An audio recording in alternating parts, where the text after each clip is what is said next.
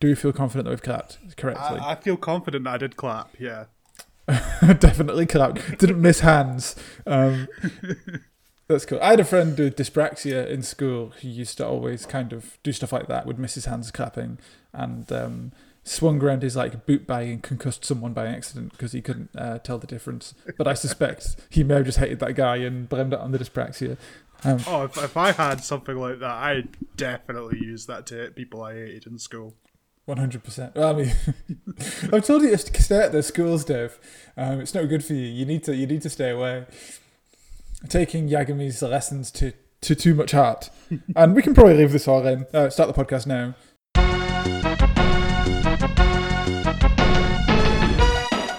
Podcast theme song.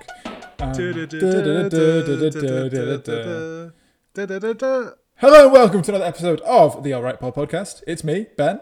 This is the inaugural Alright Pal Podcast Awards show. And joining me, as always, couldn't imagine without them, is Dave. How are we doing, Dave? I'm doing pretty great. It's an honor to be here. I'd like to thank my cat, Ruby. She was the biggest support for all of this. You're plus one. And I was going to do a Chris Judge bit, but I actually haven't seen the video, so I can't make any real references. So just imagine that I did. Minutes. Yeah. He just talked for 20 minutes and then talked about his mum. Big Mama Judge. Judge Dredd. I don't know, it's... I'm dressed in approximately the same thing the other games developers wear when they go to the awards shows. So, pajamas. I don't know. There was a big Twitter thing about that. People complaining about people not dressing up nice enough for the awards. But I digress. In our award ceremony, we got a 2-episode run. So this is the pre-show where we do the minor awards, best nerd. A worst nerd, best cool person, best TV show, best character, best old game, potentially best film. We'll see if we get there. And various other awards. And then also in the second part, which me and Dave will duke it out for the honour of deciding what is the objectively best game of the year, according to us. Yeah. How do you feel about that, Dave? Everywhere else can suck it. We have the correct opinion. Absolutely. And spoiler, it's High on Life. World's funniest game. High on Life will be on that list. Will it? No, it won't. Yeah, because I played it, so it has to be. Yeah. You can't have liked it though. I will fight you tooth and nail. I didn't like it, and it has one of the first video games with AI generated art in it as well. Interestingly. Yeah, as if there wasn't more reasons to hate it. Yeah, it's not a great game. But we're burying the lead here, Dave. We need to get on with our thing. So how this is going to work with the pre-show is we're going to talk at length. We're going to gaze into some navels, and we're going to give 5 games or 5 TV shows or 5 characters that we are going to bring each, and then we are going to do by a process of elimination find out what is the best of these categories. First up is best TV show. We love TV shows. We talk about them on the podcast. We talked about a bunch of them on the podcast. Dave, what are your 5 choices of best TV show for this year? Star Trek Strange New Worlds, The Rehearsal, Pachinko, Dairy Girls, and The Good Fight. Sorry, I was just writing all this down, so I know what I'm going to eliminate first. I thought you died for a minute there. No. I just need to write them down so we know. I know my enemy. For my top 5, Better Call Saul, Pachinko, Andor, Blue Lock, and your boy Kong Ming. I'm going to eliminate Pachinko because we actually said Pachinko twice, and I'm going to submit Kaguya-sama Season 3 in there. So that's Better Call Saul, Pachinko, Andor, Blue Lock. Cheekily knowing that we both like Pachinko, so you're like, I get an extra 5th choice, Dave. I noticed you didn't put Better Call Saul on your list, did you, Dave? So obviously there's something else going. Unless you don't like that one. Did you not like Better Call Saul, Dave? It was close. It was between Better Call Saul almost took the 5th spot, but I was looking at it purely as its last season, not as a whole. Okay. Well, we have to choose one of these 10 TV shows to destroy. Do we want to? How do we decide? I will volunteer to go first to eliminate one of my choices. If we take it in turns from now on, how do we feel about that? Yep. So I will destroy. I don't want to destroy any of these. I like them. Okay, I'll make it easy. I will destroy your boy Kong Ming. Your boy Kong Ming was really fun. It was about, Big Sun Tzu. No, it wasn't. It was Kong Ming. Yeah, it was about Kong Ming. Of course it was. It's in the title. Oh, man, I'm all over the place. It's not Being called racist Sun Tzu, already. man. Like, This is going horrendous. It's Zhuge Liang. A Kong Ming going to the past, or to the future, after being in the past. And this is horrendous, man. We have to do better than this. I guess it's just me talking at the minute, but it was a great show. I'm doing all right. You're doing fantastic. But sadly, it just doesn't. Well, it's eliminated. You next. I'm just going to say, and because I have editing power, no one will ever know the difference. Yeah. I'm going to say something that's actually better, which is about Kong Ming. He goes to the future and manages idols in the future. It's a really, really funny TV show. It really surprised me, but it still pales in comparison to the rest of the choices on this list. Please delete that first part. It was horrendous. Okay, go for it, Dave. My first deletion will be The Good Fight. It was... It took the 5th spot, but the first top 4 was quite easy for me to pick. But the 5th was agonizing. Like, Better Call Saul nearly made the list. The Boys nearly made the list. House of the Dragon nearly made the list. Severance nearly made the list. Oh, it was agonizing. I'm not even sure about that choice even now. I really enjoyed The Good Fight. I think one of the reasons I picked it is it just feels kind of really timely. Finger on the pulse of where we are right now. So, yeah. But even then, other things like on that list, The Boys also seems to really understand where we are right now. And Better Call Saul knows where we were. That sounded deep, didn't it? Yeah, man, that was great. That's a soundbite. You're going to leave that one in, aren't you? And then also be rambling for 5 minutes about your boy Kong Ming. I hope that never makes it to air. But it's the pre-show, of course. You know, it's better than the Game Awards pre-show. So you said you left off Better Call Saul. So maybe because we are the collective will, this is the podcast's best TV show. Maybe we should eliminate Better Call Saul next. Would you like to eulogize Better Call Saul as to why it did not make your top 5? Endings are hard. And for a show that isn't just ending, it's almost like a coda to Breaking Bad as well. I love getting to see Jimmy come to a conclusion which felt natural for the character, but other characters didn't necessarily get as much as their due. Kim did, to be fair, but Mike just sort of disappears into the ether halfway through the season. None of these are bad things necessarily, but those were the reasons I couldn't, in good fairness, pick it over something that had managed to juggle its different storylines and characters. Not necessarily better, just, I don't know, give them more of a due. I don't know. I had it in my top 5 because it feels like when I think back to this year, it will be on there as one of the things that I watched, whereas I can't say that's the same about, necessarily a lot of the other things. But that's my choice, and we will eliminate it as the collective will of the group. What's your next elimination, Dave? My next elimination? Ooh, I guess will be the hard one. I think I'll go for The Rehearsal. Wow, okay, The Rehearsal. Absolutely loved Nathan Fielder's weird experiment. Can't wait to see more. Kind of want Angela to be a season 2 character, but it won't happen. Angela, man. It was an incredible, what a show. Like, I sang the praises of this show endlessly for endlessly for a few weeks. That's kind of impossible, but for the month around watching it, I told everyone in my life to watch it. I watched it with my parents. They didn't like it that much. They just thought it was a bit weird. And indeed, many of the people I recommended it to just thought it was a bit weird and didn't understand why I liked it. But they don't need to understand why. It's Nathan Fielder. It's incredible. Definitely a highlight that I actually forgot about when compiling my list. So I'm really glad it made on there. Else it would have probably been on there instead of something like Andor. There's a bunch of things on my list that I only put on the list because I realised it actually aired in January. So it's like, oh, it actually does make the cut. January seems more than a year ago. Or that was on my list of 15 things that I had to cull from. Yeah, nothing on here I think is actually as early as January for the top 5. 15. Wow, that's deep. Well, we've been very nice so far. Like in the spirit of like a gentlemanly conduct, we haven't been, striding into each other's lists and trying to cut them. So I'm going to cut Derry Girls. Do you have any disagreements with that? Oh wait, Dave? we're allowed to cut each other's lists. Oh yeah. I should have done that. We've just been real nice. I'm going to cut Derry Girls. You've been nice. I would have definitely cut one of yours before one of mine.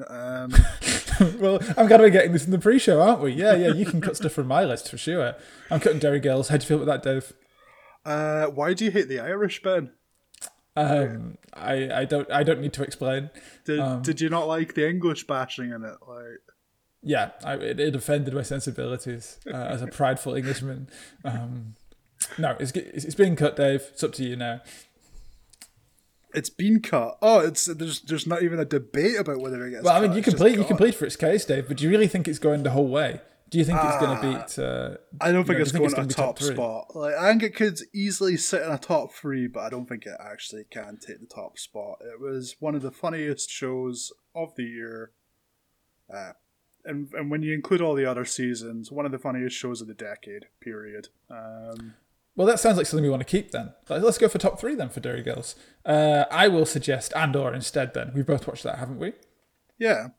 Okay, let's get rid of Andor. Yeah. Andor was probably the best Star Wars things they've made in quite some time. So you were going to say something. Oh, no, I'd totally agree with that. Like, it was definitely the best of the new Star Wars media.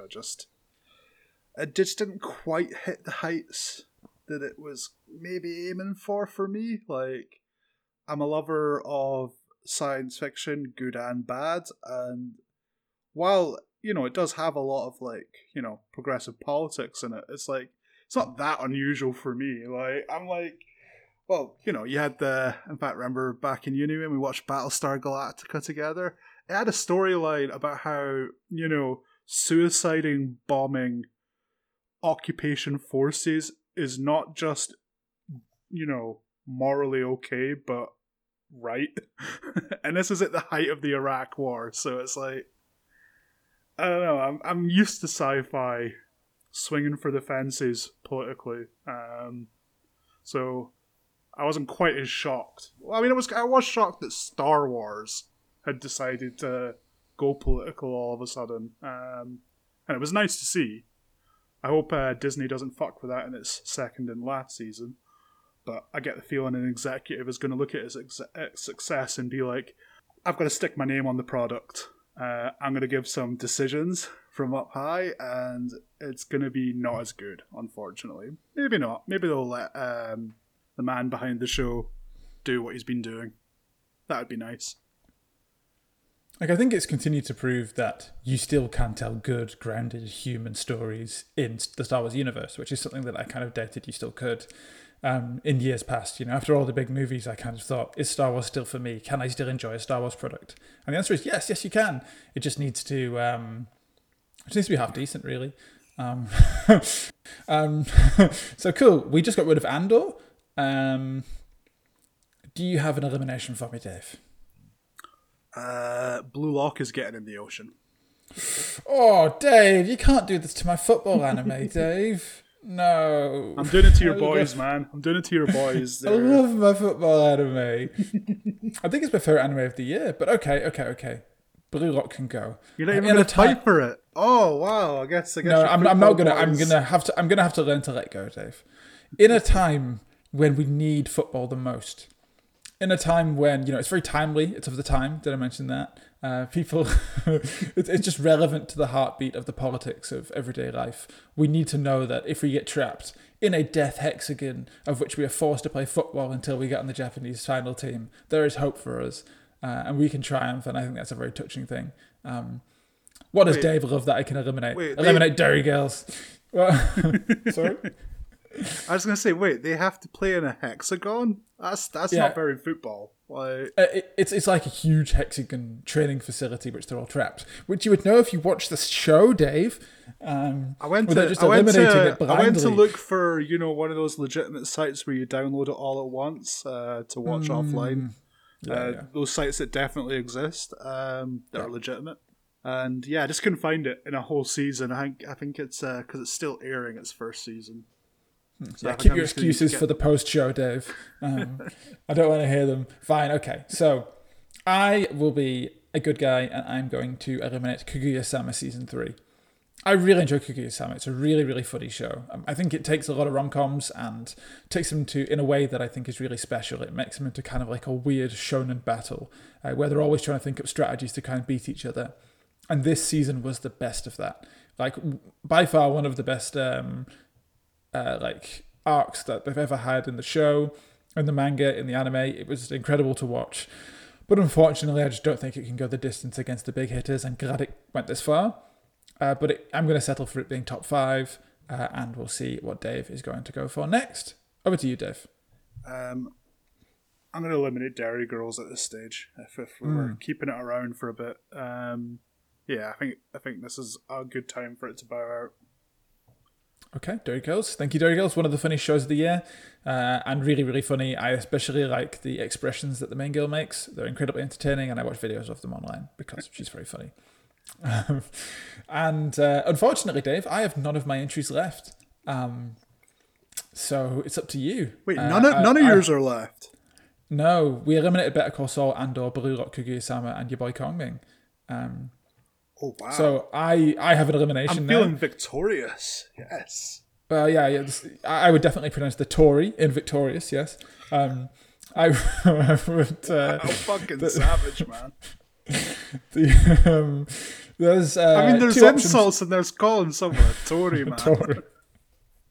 I apologise. Did you ever play those little games, the Tory games, which were like the... where you play as like a little yellow chick and you've got to find the eggs and the sunshine and stuff? I have no fucking clue what you're talking about right now. Okay. We'll see if it makes it to best old game. But we have actually 2 left, right? We just have Star Trek and Pachinko. And I can argue for Pachinko, but Dave, please state the case for Star Trek. I will preface this by saying I don't think it's number 1, but I will make the case anyway. Yes. Give it a fighting chance. It's a show which, being a Star Trek show, in recent years, like with Star Wars, they've been coming back. There's a bunch of shows, and none of them have really managed to properly capture what made the show so good in the first place. And that's, to me, a mix of optimism and looking at hard human moral situations. And this show dives into it in a way that Discovery refused to. Picard is a weird mess that is way too navel-gazy about the history of Star Trek to be enjoyable. And that's coming from a fan of Star Trek. I even like some of the bad ones, like Voyager and Enterprise.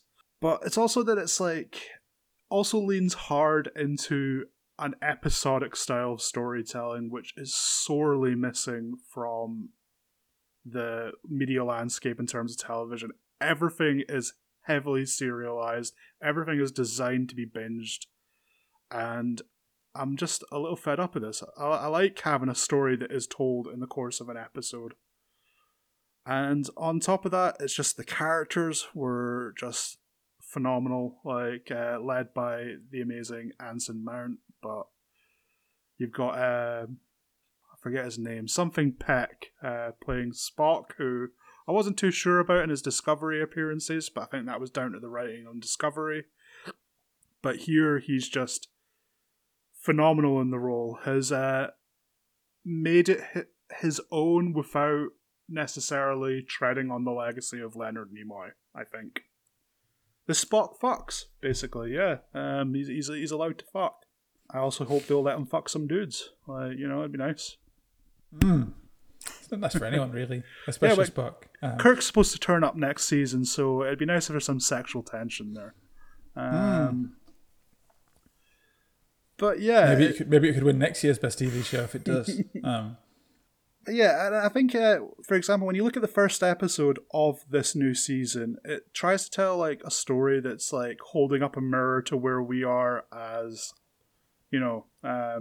first world society today, like the divisions between us, and it's not entirely successful in that. But the reason I still like it is it tried. It actually tried to tell a story about something rather than hide behind platitudes. Because you'll find Discovery does that a lot. They'll just have a character give a speech and, the music will swell and the plot goes the way it's supposed to go. It's tiring. Like, Okay, well, that's Star Trek. I didn't watch this one.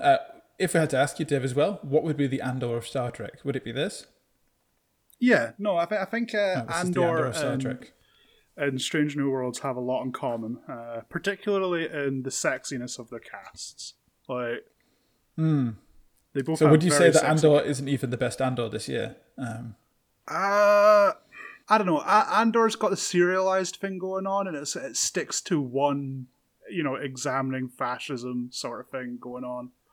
Whereas, because Star Trek, it's an episodic thing, it's different things, and I think another thing I really liked about Strange New Worlds is that it's got that old sci-fi feel, like, those sort of like Harlan Ellison novels, or,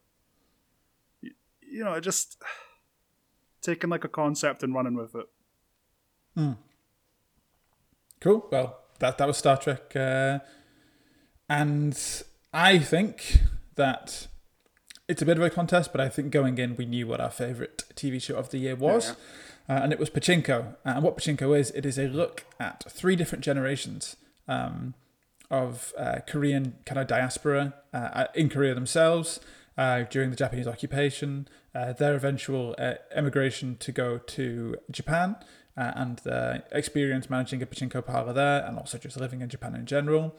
And also then the move to America through 3 different generations, essentially, of the family.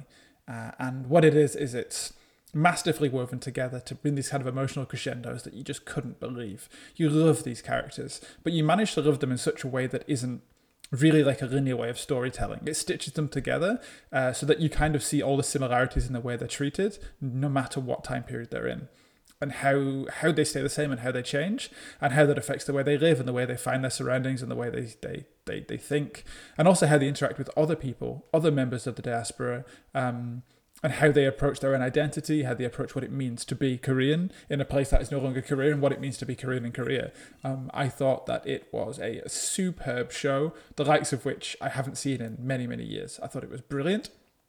And it wasn't a hugely innovative show in the type of source material it was covering. It felt like a big budget movie that you've seen before, but I think the way in which it tells the story, I think, is very innovative, and it's also brand new for the adaptation. The book doesn't have any of that kind of storytelling in it, which I think really is something that wouldn't really work in a book. It would be very confusing, but you can stitch together and come up to your own conclusions, your own persuasive conclusions as you watch it on the screen. It's a wonderful thing to watch, and the cast kill it. Yeah, definitely my favourite TV show, Dave. Do you have anything to say to crown our winner, our number 1 TV show of the year, Pachinko? Oh yeah, absolutely. I could go on and on about it. Yeah. Well, I mean, one of the reasons when I talked about like Andor doing its like political thing, like one of the reasons I was impressed but not blown over is because the whole look at fascism and the way it like impacts people, destroys communities, etc., was done much better in Pachinko. And Pachinko also has the added benefit of it's actually happened. It's a real event. It's not space fascism. It's the fascism that actually happened here, and it's still creeping into the modern era, just in a new form.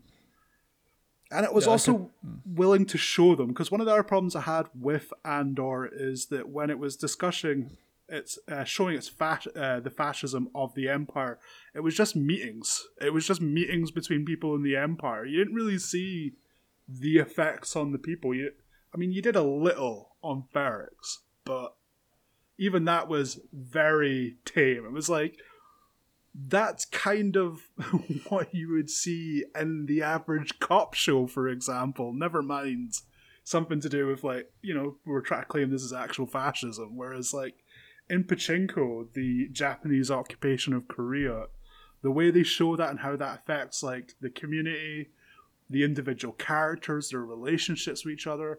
I mean, when I tell people Pachinko, I'm like, it is a show that made me sob because of 3 bowls of white rice.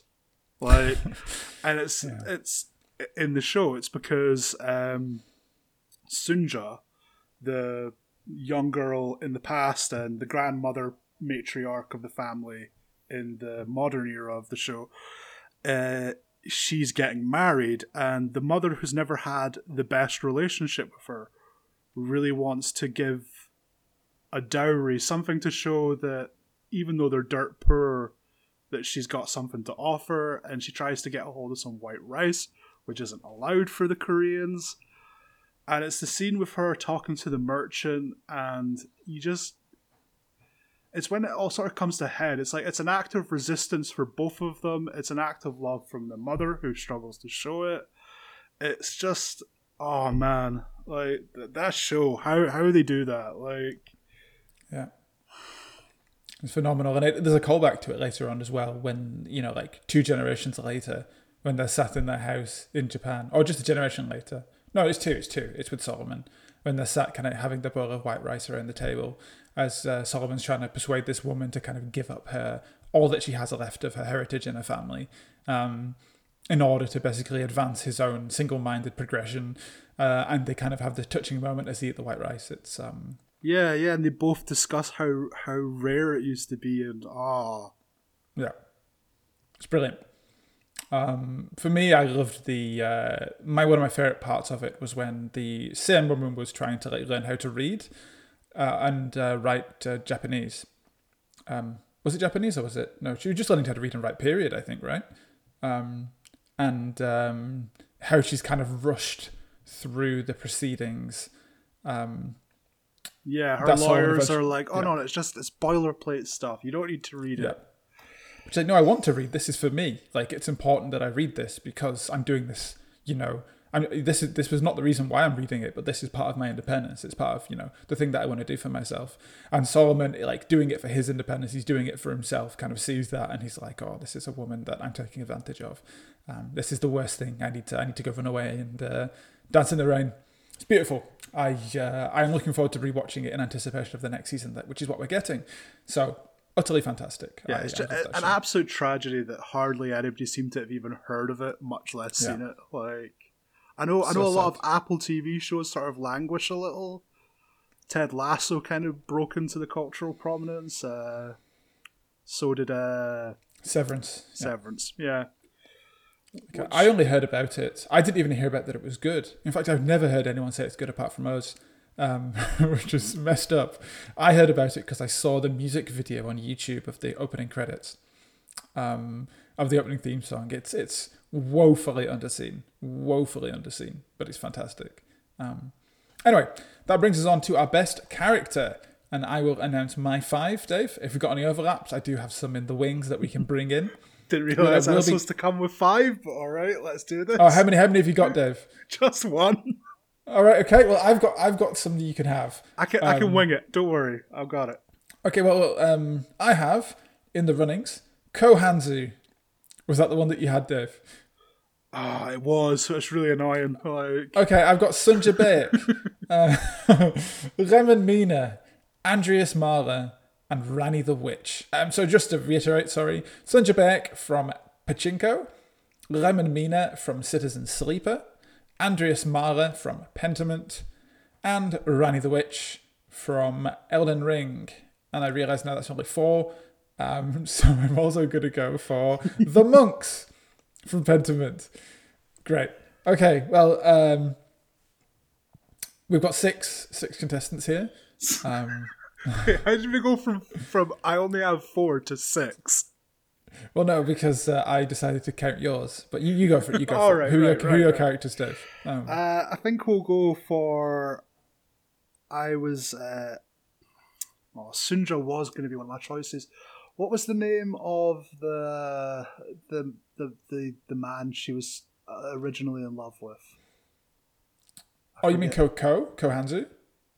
Hanzu, yes. Yeah. I'm picking him mostly just because of the smouldering sexiness. Yes, but also his like I was talking about this before and I forgot to mention it, but the storytelling's non-linear for every episode apart from his episode, which is linear, and it's like one of the best episodes in the show.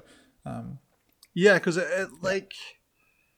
it gives layers to his background without necessarily making him sympathetic necessarily.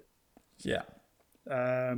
He's understandable rather than he becomes more of a product of the world he lives in rather than like it's not like they're setting him on a redemption arc or justifying his behaviors in before that episode. It just makes him seem like a human being rather than a character in a world. How different is he from Solomon, really? In the way he approaches things, which I think is kind of interesting. Oh man, I didn't even think about that. Yeah, like he is. Him and Solomon have a lot in common, actually. Yeah. Cool. Sorry. So you had some more. So we have Kohanzu, first one of yours. Who else we got? I think we'll go with Slippin' Jimmy for my second one. Slippin' Jimmy. Yes. Okay. Let me write these down. So we have the man Slippin' Jimmy. Carry on. I was also a big fan of, and I don't remember her name, but who is it that you play in the third act of Pentiment? Wow. Yeah, that's right. She's in my top 5, and I don't remember her name. Oh, what's her name? Wow, she's actually a playable character, and I've forgotten her name. Hang on, I'm just going to search it up, and don't worry, I will cut this bit down. Do you want Kim Wexler in there as well? Admittedly, actually, between her and Jimmy, it's kind of a hard choice. Actually, I'm going to go back. You're right. Actually, I'm going to pick Kim Wexler over Jimmy. I'm going to unpick the monks, and I'm going to pick Howard. Magdalene. That's her name. Mags. As everyone. Well, I say everyone. Indeed. There's just one person in particular who keeps being told not to. Okay, we've got those. So the list currently is Kohanzu, Sunja, Raman Mina, Andres Mara, Rani, Kim Wexler, Howard, Magdalene. That's 1, 2, 3, 4, 5, 6, 7, 8. 2 more, Dave? We'll go for Captain Christopher Pike, Anson Mount. Might because I have a crush on him. Who is the second one, sorry? No, it's just said the name of the actor, Anson Mount. Oh, I thought you said Anson Mount. And I was like, oh man, I haven't heard of this one. And I think I'll go for a bit of left field here. I kind of really liked Andrew Garfield's character in Under the Banner of Heaven. I think he did a really good job of playing a Mormon detective struggling with his beliefs. And I thought that was quite an interesting character. It's the main reason to watch that show. Yeah, I'll go for him for number 5. Give you a wee. He was in my top 15, but he didn't make it past the first round of deliberations. So cool. I also like to watch Andrew Garfield suffer, and we've got Andrew Garfield.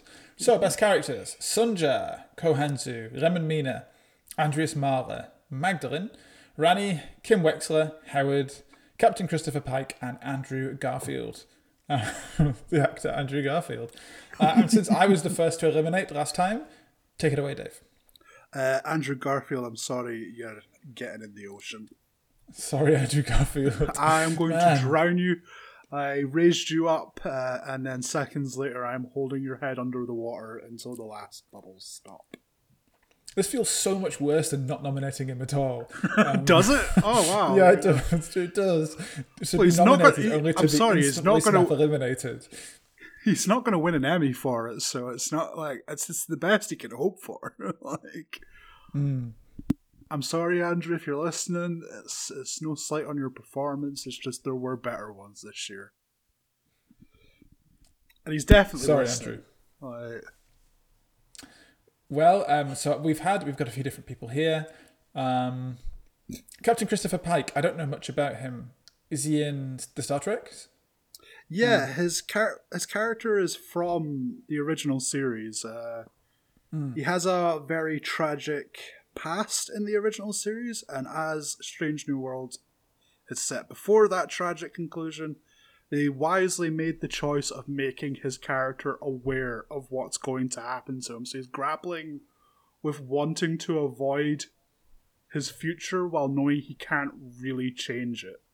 He knows he's going to end up in a horrific accident and end up in a chair where he can only talk with beeps, because in the 70s that seemed like a really good idea for, treating the disabled. But, that kind of seems funny now, but not the point.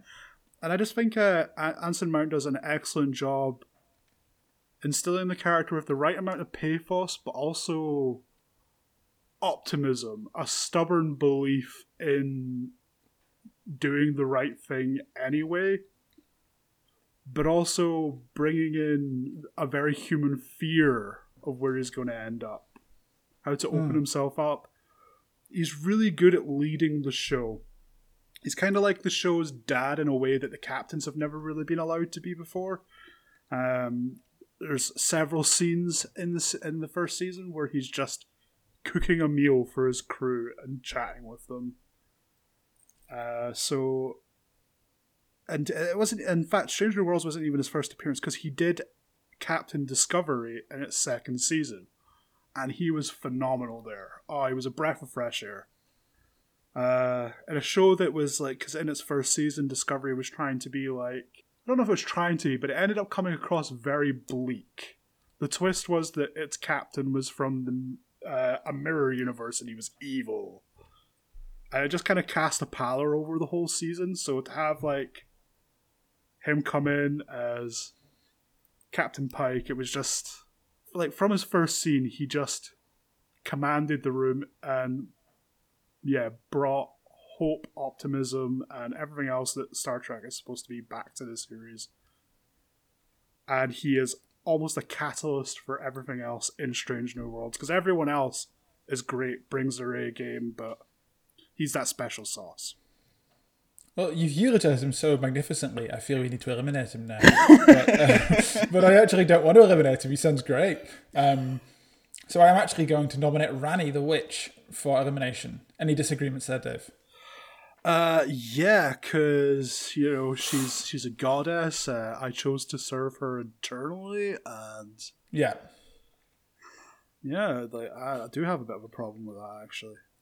Okay. There's actually not much to the character, if I'm honest, but because, FromSoft's whole thing is to not explicitly state things and allow you to fill in a lot of the gaps yourself. Which I think is an interesting thing to... Yeah. Well, if you don't want to give up Rani, can you give me a suggestion? Who else do you think we should get rid of? I think we get rid of the monks. I think the monks. I actually already got rid of the monks. You already got rid of the monks. Oh, you swapped them for Howard. Yeah. I'm sorry, Howard. You're not getting rid of Howard a second time, Dave. He's my boy. Leave Howard alone. Can we get rid of Andrew Garfield again? You can have him shot in the head. Okay, Howard. So Howard, you're my beautiful boy. You were always misunderstood, and no one knew how misunderstood you truly were. You're my favourite character on that show. I love you, Howard. And I'll always miss you. You played the roles incredibly on Breaking Bad. You weren't in Breaking Bad, but you're so good I thought you were. You were also incredible in Better Call Saul, and you didn't deserve the horrendous end that befell you. I'm so sorry, Howard. Go for it, Dave. Yeah, I liked Howard as well. I think it's really kind of interesting. I think it's one of those cases where the actor brings a lot to the role. Because I think originally he was envisioned much more as, and you can definitely see it in his early appearances in the first season, where he's just meant to be the more villainous one. He's the one who's in Jimmy's way.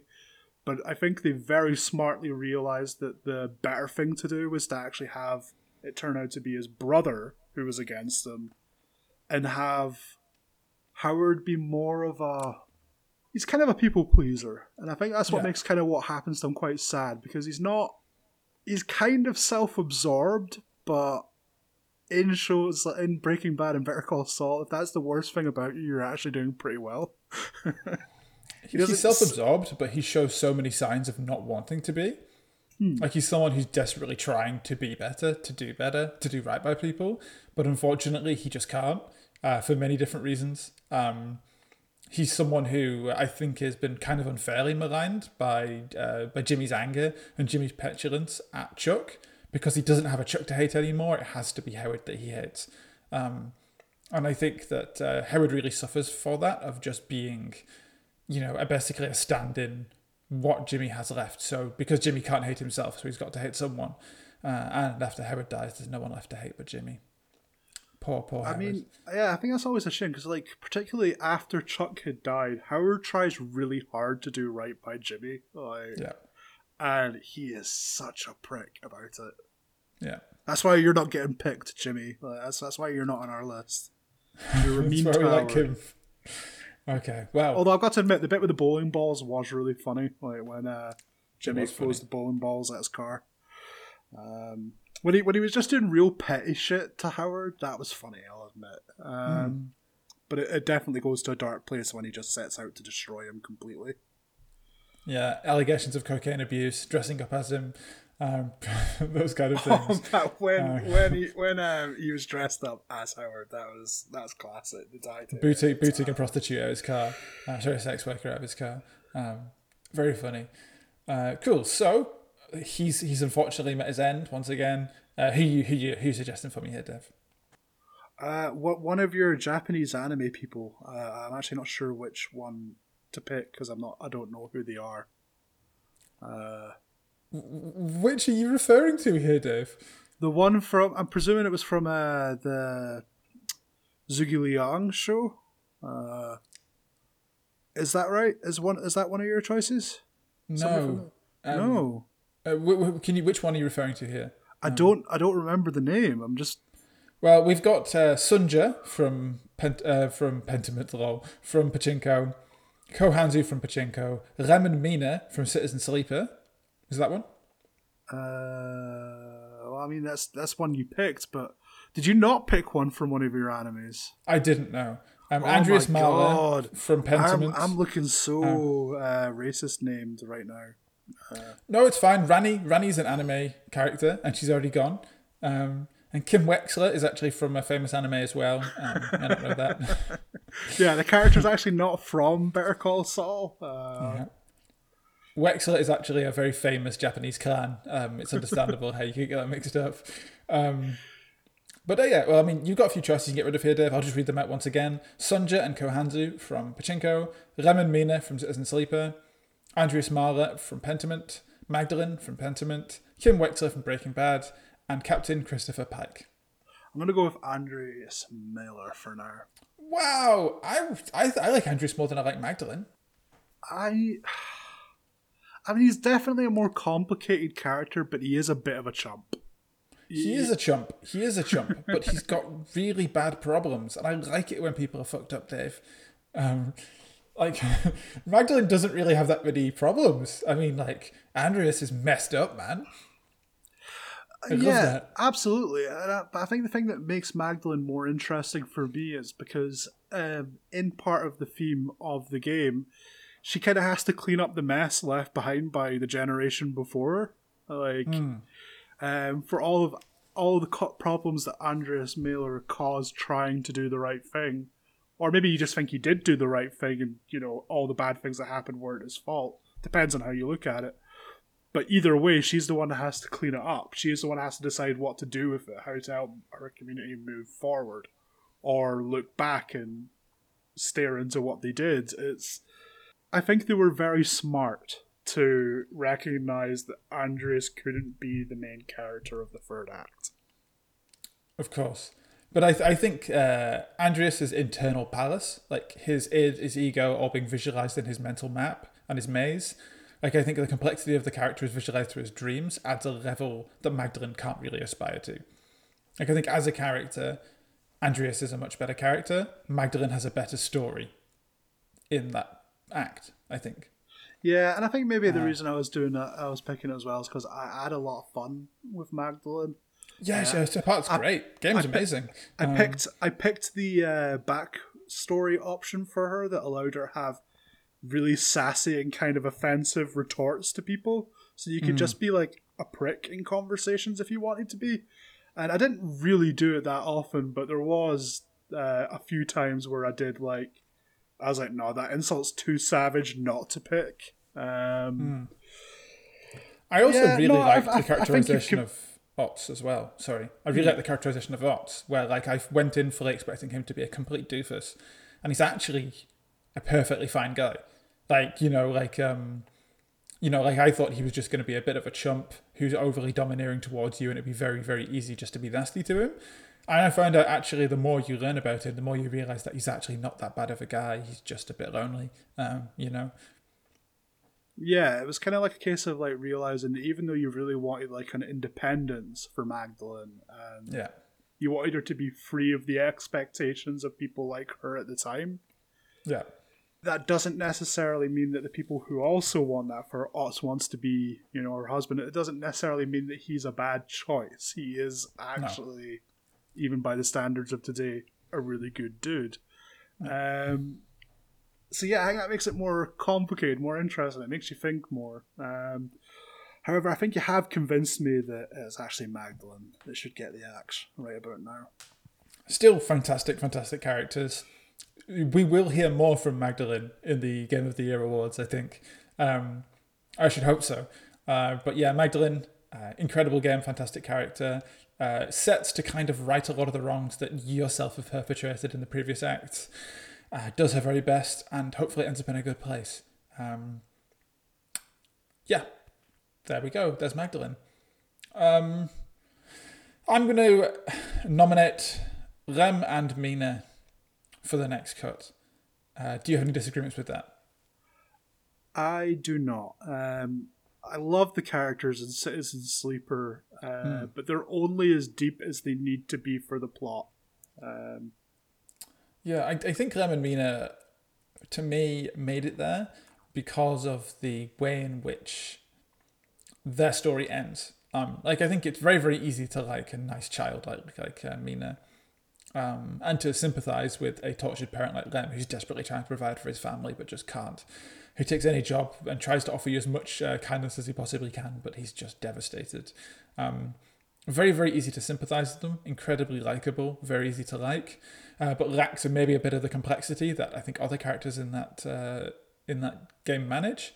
Still a fantastic game full of amazing characters, great writing, great story. The ending in particular left me with a really, really memorable place in my mouth as I grew older. What did you do with Lem and Mina at the end? Because I did everything to make sure they could get on the ship. I went on the ship with them. You went on the ship with them? Oh, that's cool. Yeah, I couldn't quite bring my character to go with them. Yeah, well, you don't actually go. You can still keep, through every ending, you can still stay. And I kind of had realised that, but I felt like the ending you get is you basically grow older and eventually, it comes to the time when you're about to pass and Mina says thank you as you pass away and you drift into space. And your life ends being surrounded by people that love you. And that was the true happy ending of that game, I think. I think that's really cool because, I don't know, for me, it was like when you're presented with the choice to actually go, I think I got right up to the bit where it was like, okay, this is it. If you choose to go, you go. But if you don't go, that's it. There's no chance. Yeah. And I guess one of the choices I agonized the most over for my character, but I just felt like my character had too much unfinished business. That to also go was a bit of a death sentence because I don't think I'd solved the problem of the deterioration of my body in that one. So I was also kind of dooming the character to a short life, but it would have been a happier one. It was a choice I felt like even after I'd made the choice not to go, the character regretted immediately. I don't know, that's one of the things that was really cool about Citizen Sleeper. And a real laundry list, a real shopping list, sorry, I don't know what a laundry list is. A shopping list of great characters in Citizen Sleeper. I also had Emphis, the fungi cook, Ankita, the bar owner, What was the really like asshole mercenary who lives in the dive bar Oh, I as forget his well? name. He was awesome. So many good characters in that game. What a great game. Really, really enjoyed it. I think we'll see it later. And I'll pass it over to you, Dave. Choices are Sonja Bayek, Ko Hanzu, still Andreas Mahler, still surviving, Kim Wexler, and Captain Christopher Pike. I think it's between Ko Hanzu and Kim Wexler right now for me. Ooh, so we are we potentially cutting Ko over Sonja? Yeah, no, I think Sonja is more interesting. I cannot disagree with that. Incredible performances from all of the actors who play her. I mean, to be honest, with like Pachinko, it's a close thing between a lot of the characters. You could pick a lot of the characters, and it would feel like, yeah, that is a character that is deep, excellently performed. And I think maybe it's a little unfair that Sonja has the advantage of probably being the primary character in the narrative. But she does a great job with it. And by cool. As you pointed out, multiple actresses who play her. Yeah. So we've got Ko and Kim Wexler. Who's going here? I'm going to take Ko Hanzu out. Ko Hanzu, okay. Take him out behind the shed and hand him a samurai sword, which I think he would then try to kill me with, because I don't think he would go for the whole kill himself with honor thing. He can go back to the animes he's from. Thanks, Dave. Oh, don't worry. It's all funny. I should have actually probably given some anime characters, but I don't actually watch anime, so it's really hard for me. You're not a nerd. Yeah, hate anime. Awful. Nerd cartoons. Pass it on to Ko Hanzu there, Dave. What do you think? Have we covered him enough, maybe? Or I think we kind of have covered enough, but if you want me to say another nice thing about him, he looked damn good in those suits. And I also really like how he managed to... When you see the episode late in the season where you get his backstory, the one during the Great Earthquake of Japan in like the early 1900s, there's a vulnerability to the character that was always kind of present, which is explained with what happened with his dad and his position in the world and how close he was to getting out of the world he was in. That I felt like was kind of like a masterstroke from the character. Like, not the character, the actor, to actually like have that balancing act in place to give him just enough vulnerability to be human, despite up until that point. By that point, he'd done quite a few inhuman things to Sonja. Yeah. Ko Hanzu. Okay, it is my elimination. I will eliminate. How do we feel? Is Captain Christopher Pike going to go all the way? Do you think he's going to... I guess if you were deliberating over Kim Wexler, then I think that is the one I should pick. Love you, Kim. You were the real thing that made Jimmy slip.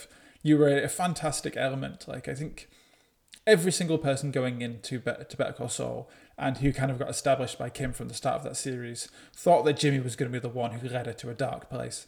Little did they realise that Kim was the dark place. She lived there. She was moulded by it. She owned it. And she loved it. She loved the thrill of adrenaline of getting mixed up all in it. I was born in it, Jimmy. You merely adopted it. Kim as Bane is incredible. But yeah, Kim Wexler, it was a fantastically performed character. It's just making the way in which that ends really heartbreaking, actually, and where it goes and the love they have for each other. They're an absolutely perennial pair. They were beautiful together, and it was sold fantastically by the way in which Kim moves throughout that story.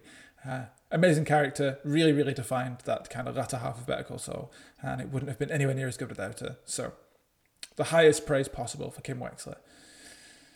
Now over to you, Dave. Okay, I'm going to go after Andreas this time. I'm going to shank him in the shower. Fair enough. He's made it far enough. Andreas Mahler, I think, was kind of... The things I loved most about the character was really personified by the linking to him and their Lady of the Maze, the apparition of Mary Magdalene that appeared to the wandering farmers, those that were lost, that did not know the way. were guided by this maze to find salvation. And Andreas is lost. He doesn't know why he's lost. He's just been forced into this life and has found himself even beyond his wanderings, still wandering, still searching for his purpose. He has many, many, many roles thrust upon him, and he finds it that he needs to shed pretty much all of it to find salvation.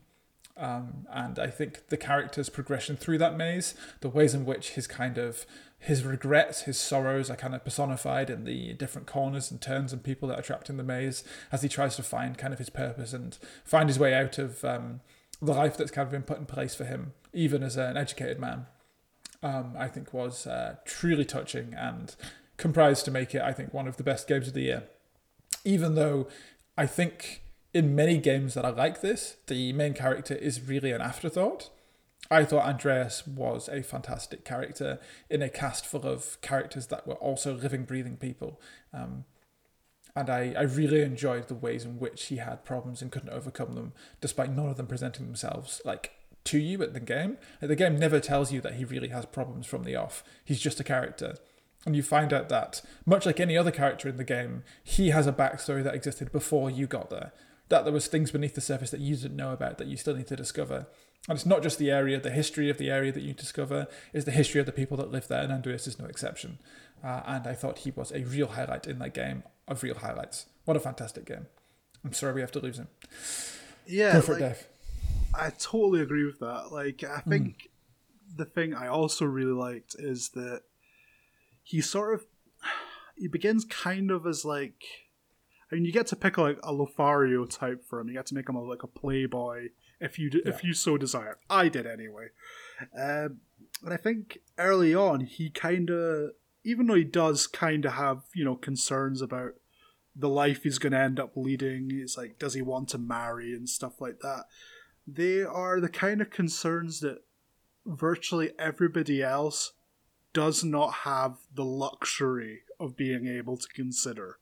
He is, even in his hardest moments, extremely privileged, and unfortunately other people pay the price for his decisions, which I think is a fascinating position to put you in as the main character, because games are so often wish fulfillment. I think that's one of the reasons why, even though as much people love games like New Vegas, which Josh Sawyer also worked on, it's nowhere near as good as Pentiment, because even in those games, it's still a wish fulfillment. You're still the most important person in the world.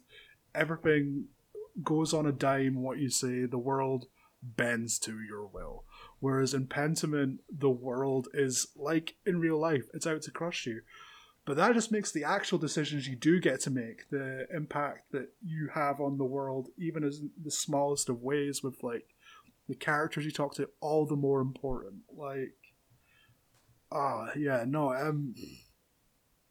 Andrews is great. It's fantastic.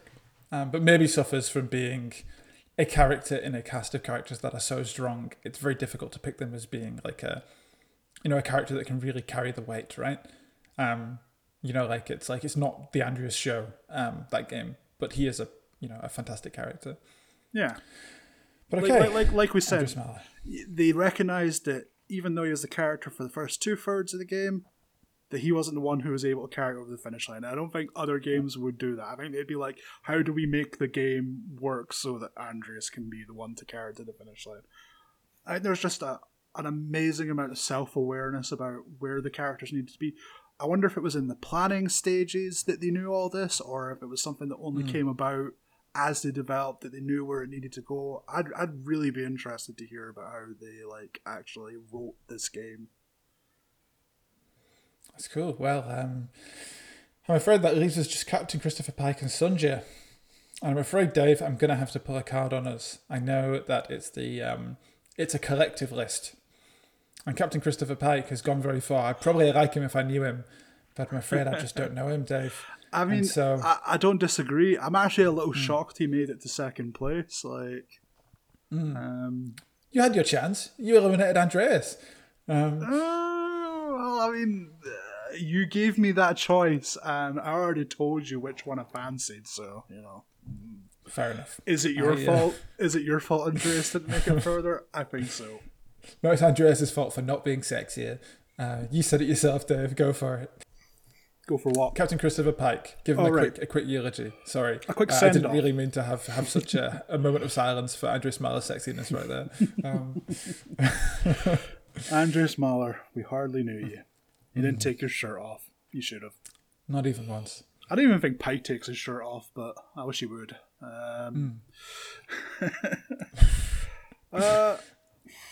Yeah, no, I think part of what makes his character so good is down to the acting. I really like Anson Mount.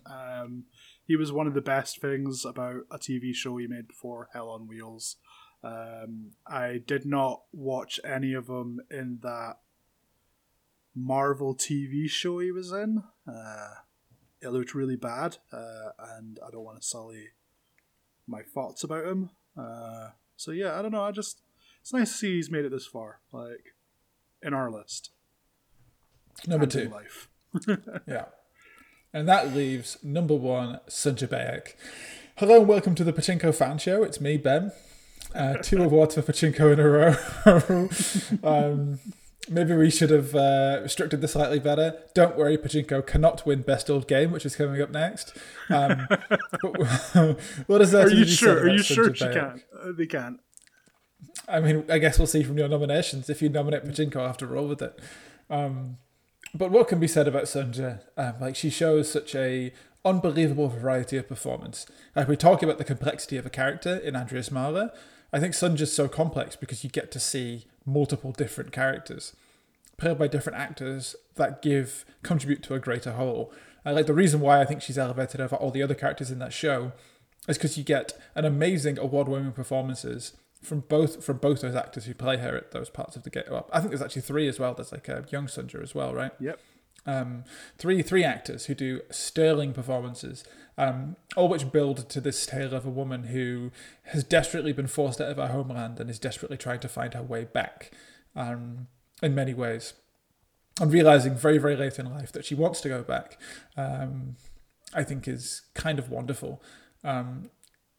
Incredible show. Nothing more to say from Sunja. What a character. You should watch it. If you're listening to this and you still haven't watched Pachinko, what are you doing? Please watch Pachinko. Dave, some words about our winner of Best Character 2022, Sunja Bayek.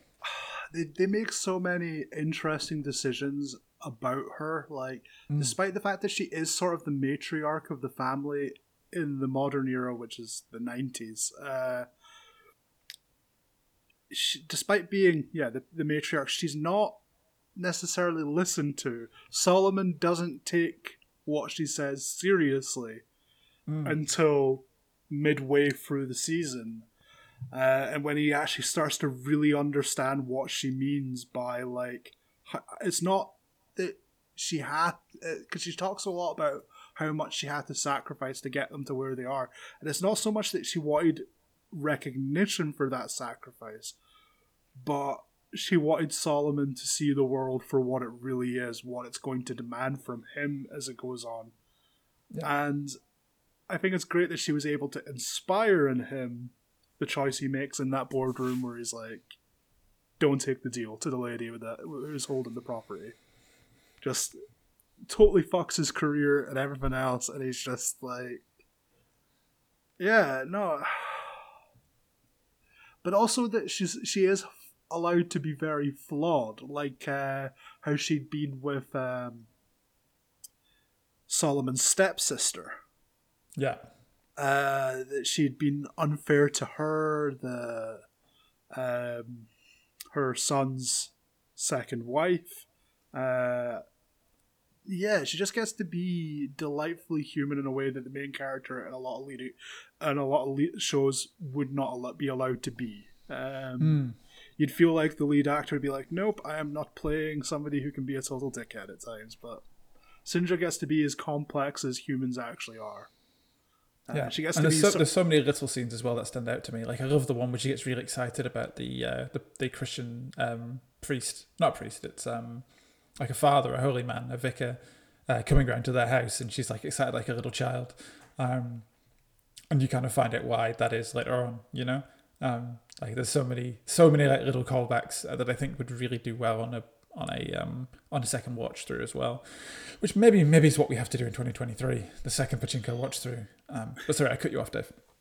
Oh no, that's fine. I was just gonna ramble more on about things that I liked. Like, I also really liked how she was strong when they arrive to Japan, and she has to like suddenly become very independent.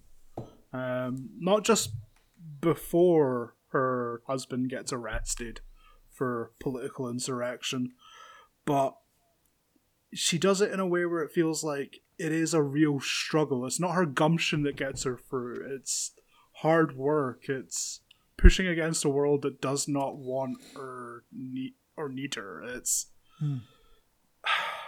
they do a really good job of sort of comparing her to her sister-in-law, who you also get to see her take care of in the modern era as well. Like, she's still taking care of her sister-in-law who looks up to her, who wasn't able to be as strong as her. It's, man, the family dynamics are just so good in that show.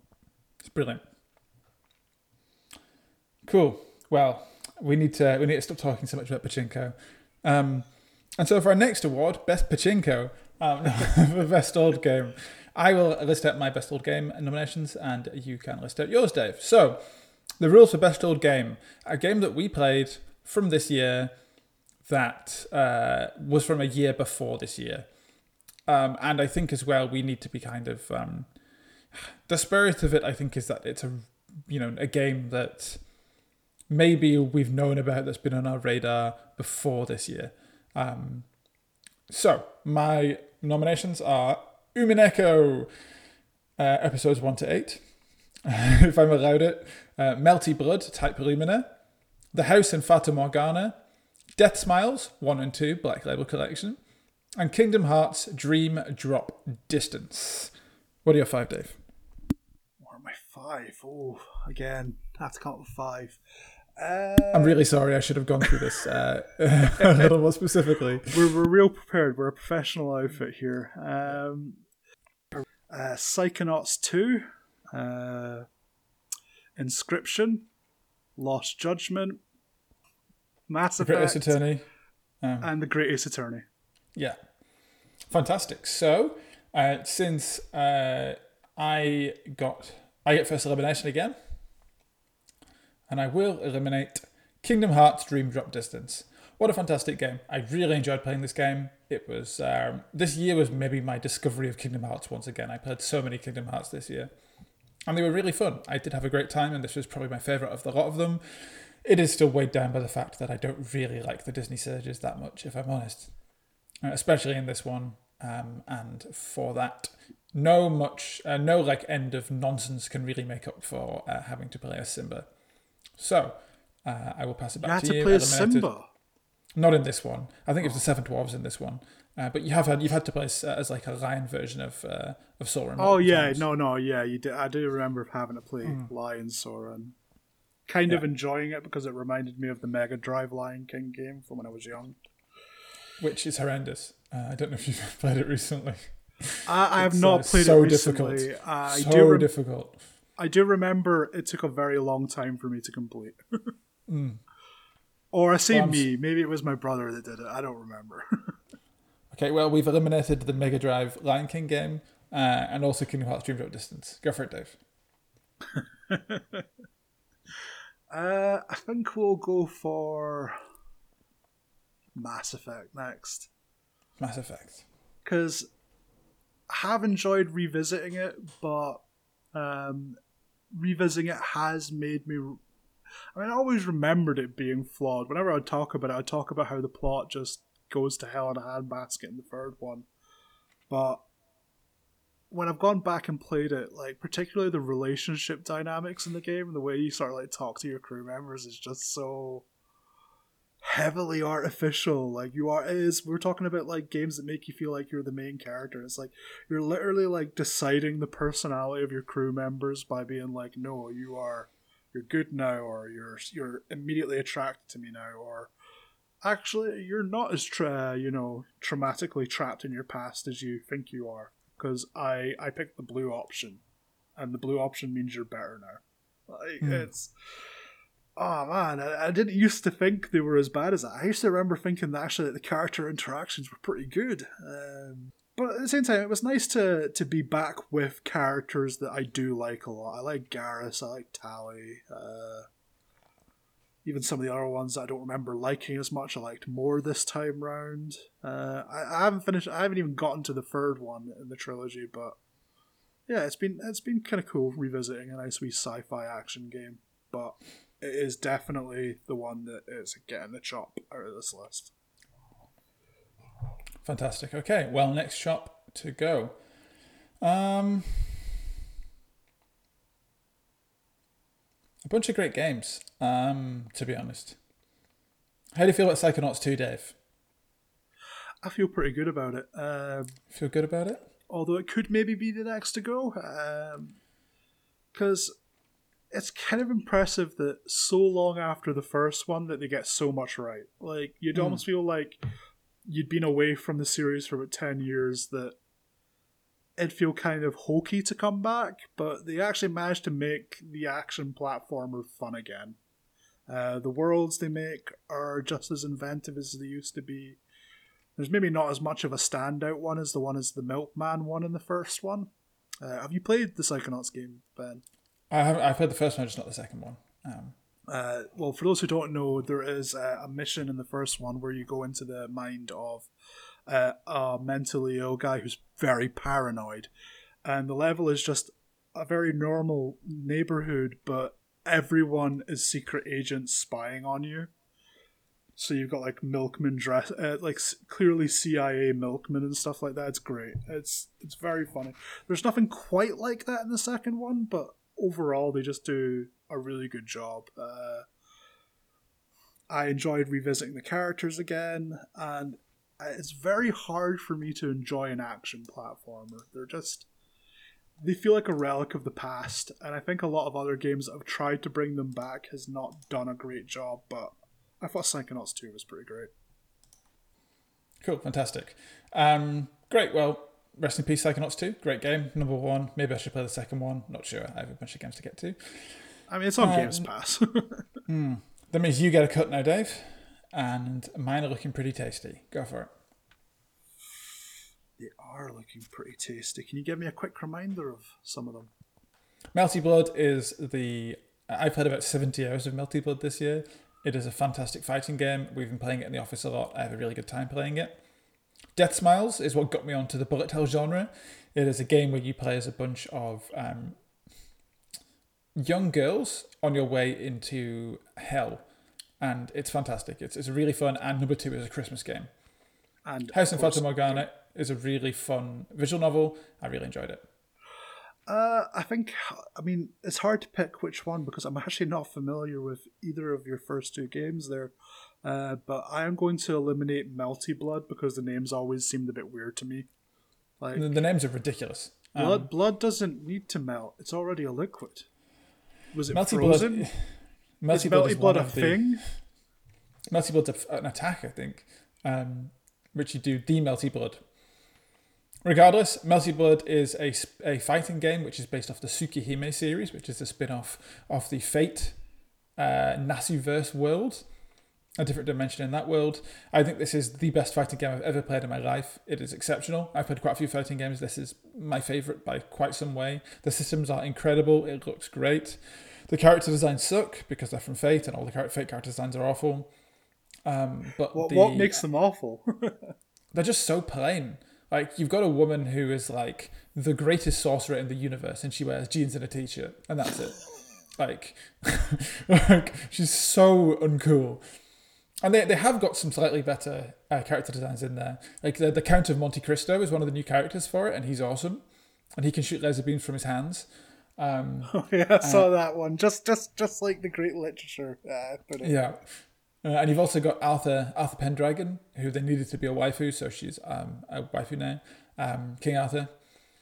I'm actually looking at some of these characters, and oh my god, you're right. They're just like there's like one that's just like a skirt and a jumper, or a guy who's in a blue suit but doesn't even look cool in it like Phoenix Wright does. I unfortunately have tried to get a lot of my friends who like fighting games to play this game, and they won't because the character designs are so uninspired. And I think that's a real shame because it is such a good fighting game. It's incredible. It really is good. I think it would have won. Maybe it could have been in my running for Game of the Year if I had allowed to have been picking it, just because this has been every lunchtime at work for me. It's been such a fantastic game. But this is our list, and I think it's a fine time for it to go. You're an amazing game, Melty Blood. You'll never be understood by anyone but me. I get you, Melty Blood. I love you, even if your character designs are rubbish. Over to you and me. I get to pick something to destroy. Greatest Attorney is great. I'm not going to get rid of that. Inscription's a really good game. In the name. It is, yeah. Inscription is a fantastic game. I loved that game. Lost Judgment is an amazing game. I will vote to kill Death Smiles. Death Smiles turned me on to the bullet hell genre, and it is a Christmas game which I think needs to be given some props. What a great game. I think this is actually a game that I'd recommend for anyone. It's really visually distinctive. It's a game by Cave, who make kind of classic bullet hell games. It's a fantastic game. It features the gigantic Prince of Hell called Jitterbug. You fight against a Satanosaurus Rex. No, it's Tyrannosatan. And in the second one, you fight against Satan Claus to get Christmas back. And it's a really fun bullet hell game that has some incredibly strange marketing. And I don't like it for the marketing. As part of the marketing, they sold one of the characters' urine, who was 11 years old, as a drink that you could drink. And so for that reason, it should not win. Go for it. A character called urine that you can drink? No, they sold a character's urine. What? But it wasn't actually urine. It was like grape juice. That's so much worse. Yeah. Yeah. Okay. Yeah. That's a good reason to pick. Yeah. I think this one's going to upset you, but I think my next elimination is Lost Judgment. That's nonsense. How are you nonsense, Dave? Inscription is not as good of a game as Lost Judgment. I disagree. I think as much as I love Lost Judgment, there are times it does my head in a little. I just had to clear the motorcycle club. It was so horrendous. Oh my god, they get so ridiculous at the end. It's like, I think there were just too many. Like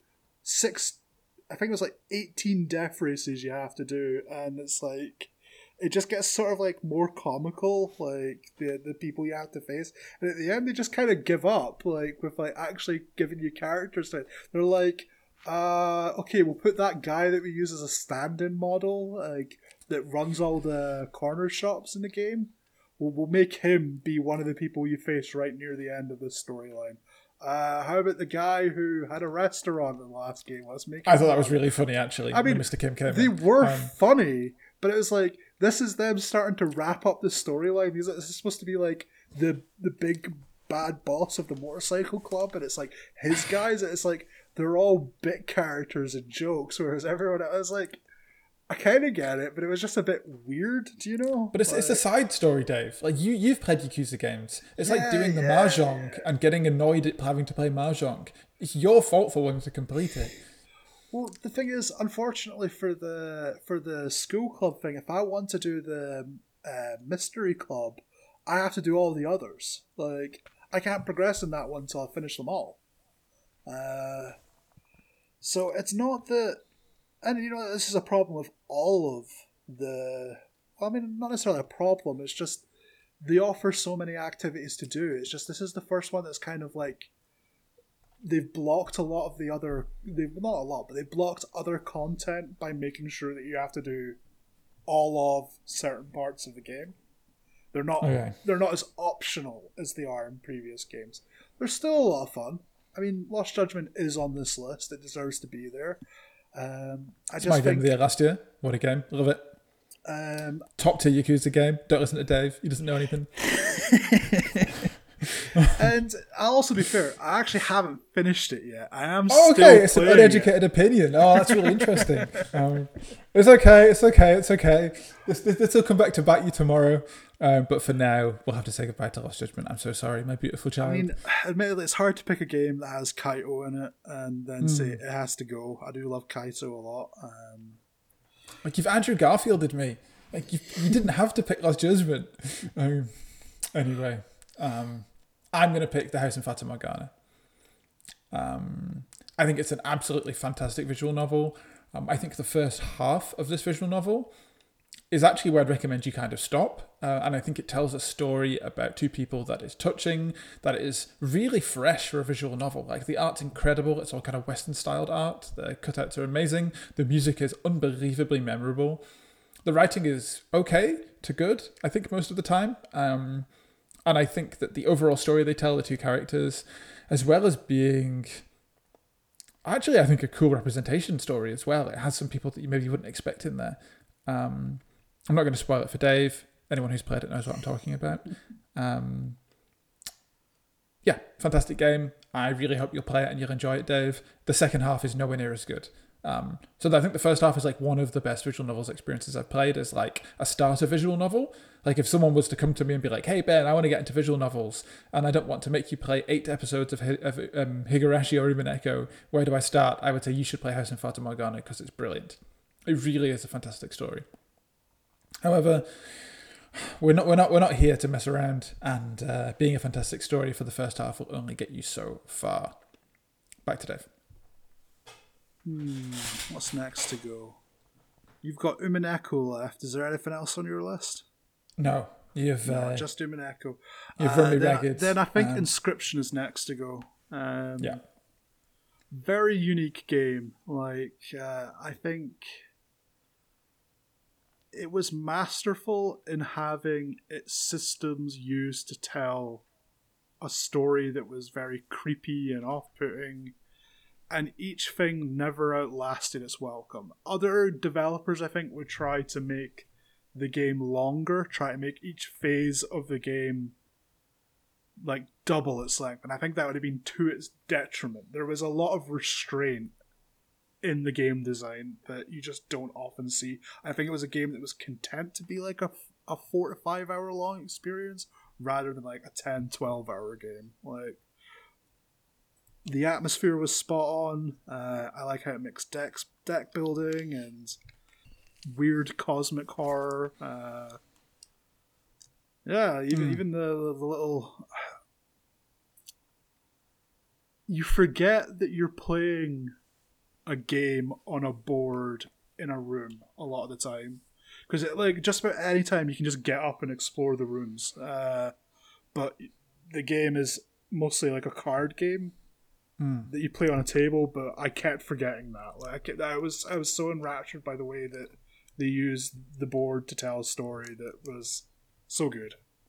And I think it starts incredibly strong and finishes incredibly strong, but I think the middle bit, it kind of dithers a little. I think it could have been a bit shorter in the middle, I think.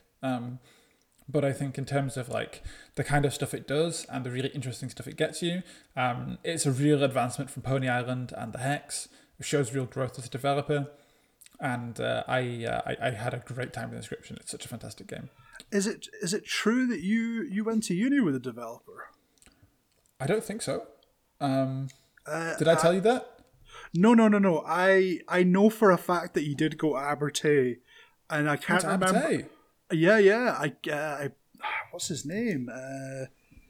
Because there's people who were in your year that knew him, but I think maybe he was like a year or two ahead or something like that. Because the guy's name is Daniel Mullins, I think, right? I believe Daniel Mullins. He went to Abertay, and I think no way. Yeah. So, I just wondered if maybe you'd encountered him in your time at the uni there. I don't know, exactly where it was, but I just remember people being like talking about him. Probably walked past him in a corridor somewhere.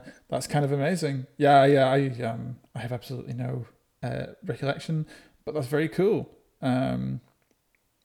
Cool. Well, that only leaves 2 games. These are still the best of the best that we have in front of us. And they are The Great Ace Attorney Chronicles and Umineko. I have not played The Great Ace Attorney Chronicles. But I think that the fact it made it this far shows it is a fantastic game. And as I eliminate it, Dave, can you please play it a sad, sad song? Do do do do do. Do do do do do. Dun dun. Okay, I think you actually wanted me to talk about it. Yeah, that's great. It is set in the Ace Attorney universe. The title might give you a clue to that, which is a visual novel style game where you play a lawyer who defends criminals accused of typically murder, and you have to go out and investigate the crimes and then object to things in court and present evidence. And this is a prequel to those games, set in the early 1900s, where you play a Japanese student, Naruhodo, as he goes to England to study the law. Well, rather, he goes with his best friend who is going to study the law, but his friend gets murdered and he ends up taking his place. It's as funny as the Ace Attorney games always are. The mysteries are fairly top-notch. In some of the later Ace Attorney games, the cases aren't quite as compelling sometimes, but every one in the Great Ace Attorney is a banger from start to finish. They add some new features, which is great. There's a good one where when you get a guilty verdict against you, because this one has a jury, unlike all the other games, you get an opportunity to try and convince the jury to reverse their guilty verdict, which is a great new feature. Yeah. And also just leads to some very spectacular moments, because one of the things that's just so good about the Ace Attorney games is the amount of times they'll lead you through the case, you gather the evidence, and you've been presenting arguments and countering the prosecution, and you think you've taken it as far as you can, and then the game's like, well, actually, we need you to take it just a bit further, and you're like, but you've not given me any new evidence, and the game's like, well, we're not gonna either, you just gotta figure it out.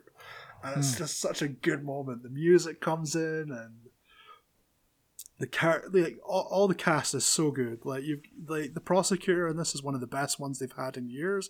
Baron von Zykes. He's constantly going on about how inferior his Japanese opponent is, and how he shouldn't dare even stand in the court. But he's also extremely disrespectful to the court himself, constantly slamming his boot down on his desk, or throwing around chalices of alcohol and smashing them about the place. It's great.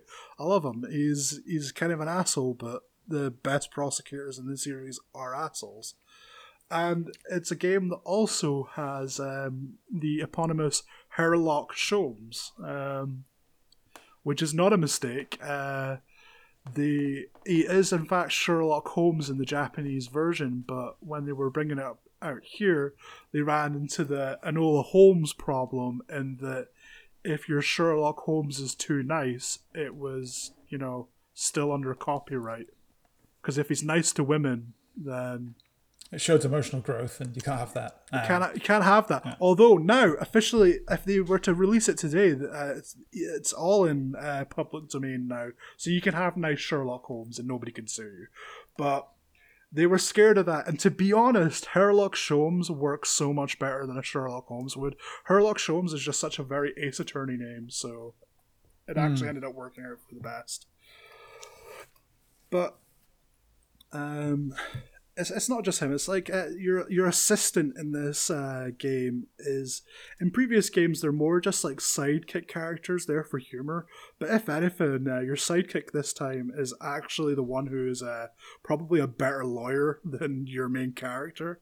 I am trying to Google her name, but I keep getting links for the actual to sell it, and I'm like, no, I don't want to sell it.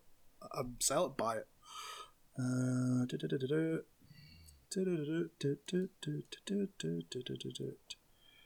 Load. Susato, that's her name. Yeah, she's great. Walks around in a kimono, has endless sleeves where she can just pull books and all sorts out. And whenever you're in a tight spot, she's the one who bails you out, despite having no legal standing of her own. Naruto hardly does either. He's lucky to even be allowed in the country at the start of the game. He was a stowaway. And there's actually a great case in the second one, because the Greatest Attorney Chronicles is 2 games in one. They were released individually in Japan, but released as a pack over here. And they work so much better as a continuous storyline anyway. Because unlike the other games where they usually tell a complete story within that game, this one is very much split into 2 parts. So releasing it together was the wise choice. Cool. Greatest Attorney Chronicles, and that leaves our winner today, Pachinko. No, Umineko, which is Umineko is a fantastic game. I think it's actually, people say it a lot. Video games have changed the way they see certain situations or made them rethink things that they think about things, and I actually think it's very rare that that's actually the case. I think Umineko, while I believe not a perfect piece of work, I think there's a lot of places where it kind of lasts way too long, but it always feels like that bestows some kind of soul to the thing that you wouldn't necessarily want it to be without them, even if the fight scenes I think are way too long. But Umineko has genuinely made me rethink the way that I approach situations and maybe rethink the way I think about things.